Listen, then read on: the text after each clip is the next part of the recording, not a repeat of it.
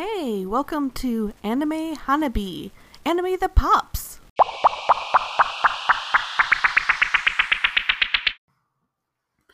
This is episode Rumiko Takahashi at the beginning of my anime saga.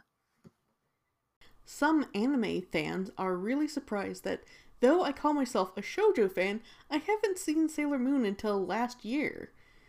I didn't grow up watching Sailor Moon anime series, nor did I find the need to watch it after I had become more settled in as an anime fan.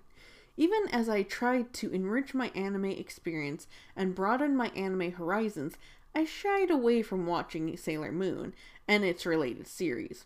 When I finally did watch that classic shoujo anime, I did like it, but I liked it more for what it inspired in later anime. And why did I have such an aversion to a classic anime that really was right up my alley? It's all Rumiko Takahashi's fault.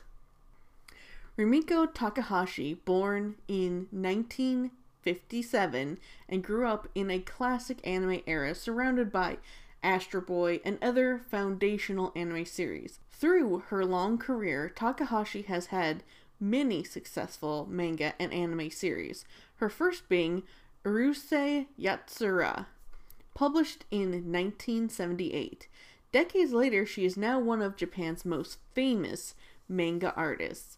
Many fans across the globe know her as the creator of such anime and manga as Ranma Half, Renee, Mermaid Saga, Maison Ikkoku, and most importantly for me, Inuyasha.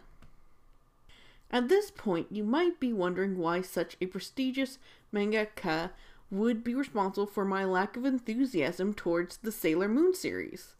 And the answer is Inuyasha. Long ago, when I was first learning what anime was, I spent my anime watching time sampling different types of anime from a wide variety of sources.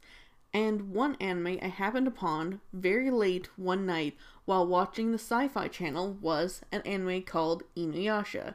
This anime wasn't like anything I had seen so far. At this point, I hadn't really seen that many, and I thought it was amazing. The anime Inuyasha is about a teenage girl, Kagome, that traveled through a haunted well back into the mythical past where she met a half-demon dog boy, Inuyasha. Through a series of accidents, they ended up having to team up to find hundreds of shards of a magical sacred jewel and fight the evil demons that tried to use the bits of jewel to run amok.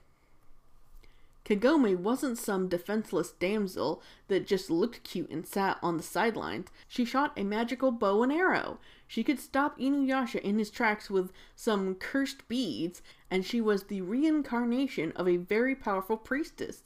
In my mind, and at this point I had only seen children's anime and shonen anime series, this was what a shoujo anime was. A strong female figure that stood on equal footing with the male characters and wasn't afraid to fight or go on the same adventures as everyone else. Sure, there was plenty of girly or silly moments in the series, but I never saw Kagome as dense or lazy or wimpy or lacking compared to other characters in the series. If anything, she was the more level-headed, honest, and good-natured of the group. Well, over the years when I went to conventions or hung out with other anime fans, I did see little trailers or AMVs of parts or episodes of Sailor Moon that happened to be playing on someone's TV, and I couldn't help but compare the two styles of anime. After watching over 100 episodes of Inuyasha and half a dozen movies from the series, in my biased mind, Usagi Tsukino was no Kagome. No matter how I thought about Sailor Moon, I couldn't help but be disappointed. The main character of Sailor Moon was not the brightest light bulb in the box. Nor was she strong or brave, and she complained an awful lot. She didn't even have to go back in time before hot running water. So what was she complaining about? Of course, hindsight is 20/20. After years of anime watching and deep diving into the histories of storytelling and anime in Japan, now I understand that Sailor Moon and Inuyasha are in different genres and really shouldn't be compared at all.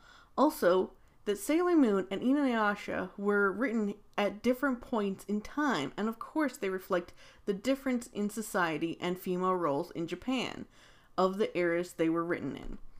And honestly, if Sailor Moon had never existed, Inuyasha probably would have never been written. That's how integral Sailor Moon was to the development of shoujo and female roles in anime. It took me a while, but I did circle back and honestly watch Sailor Moon.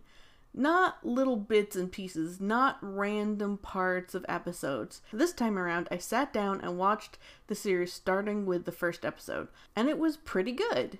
Though I still don't like Usagi Tsukino that much, Sailor Mercury, Mizuno, is pretty awesome. So in the end, it's all Rumiko Takahashi's fault that I was misjudging Sailor Moon for years. Maybe if I hadn't liked her series Inuyasha so much, I would have watched Sailor Moon sooner. That's my story, and I'm sticking to it.